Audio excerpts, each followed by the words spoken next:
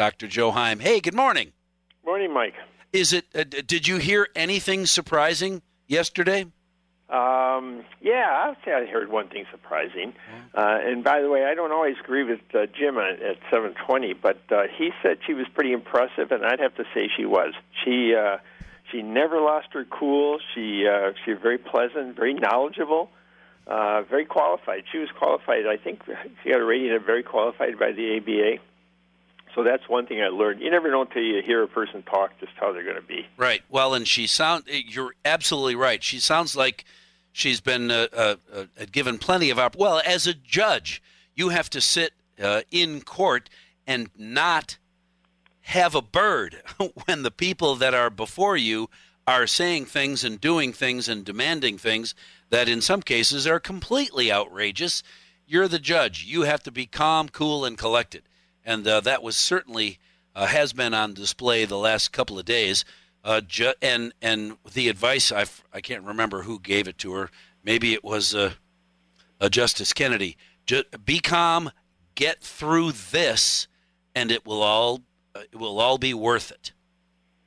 Yeah, it was impressive. By the way, I'll also say that Kamala Harris was pretty impressive. I had not seen her in that kind of a role before, other than maybe a couple of years ago.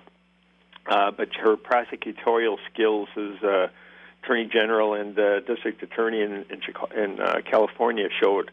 She was very impressive.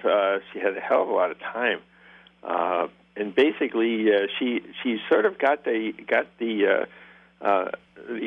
issue of human impact. Should a judge take the human impact of their decisions into account in their decision, or should just rely on the Constitution?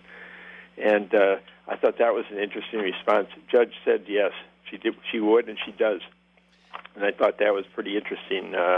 In other words, if the Affordable Care Act comes up as it does, Judge Barrett will, in fact, take into consideration, how it affects people. But whether that affects the decision, I don't really know. Yeah, and I'm not sure we will know until she actually makes the decision and whether she writes for the majority or the minority, depending on how they would vote on that case once it gets before them. We won't know all those details, but it's good to know that she will listen to the facts. And you're not the first person to notice that Kamala Harris got a little more time than it seemed than the other questioners. I wonder if that was political. I wonder why. Yeah, gosh. Maybe it's because you're a Democrat, and we love Democrats that are running against President Trump, so we're going to give you a little extra time just to get your face on national TV. Yeah, she sort of had her time on this. The part that I think is the unknown, the timing of this is pretty obvious. It's got to be done before the election. I think the president thinks that if some of these court cases end up before the Supreme Court, that she, in fact, would be an important vote in keeping him as president. The impact on the senators, however, I think is really less known.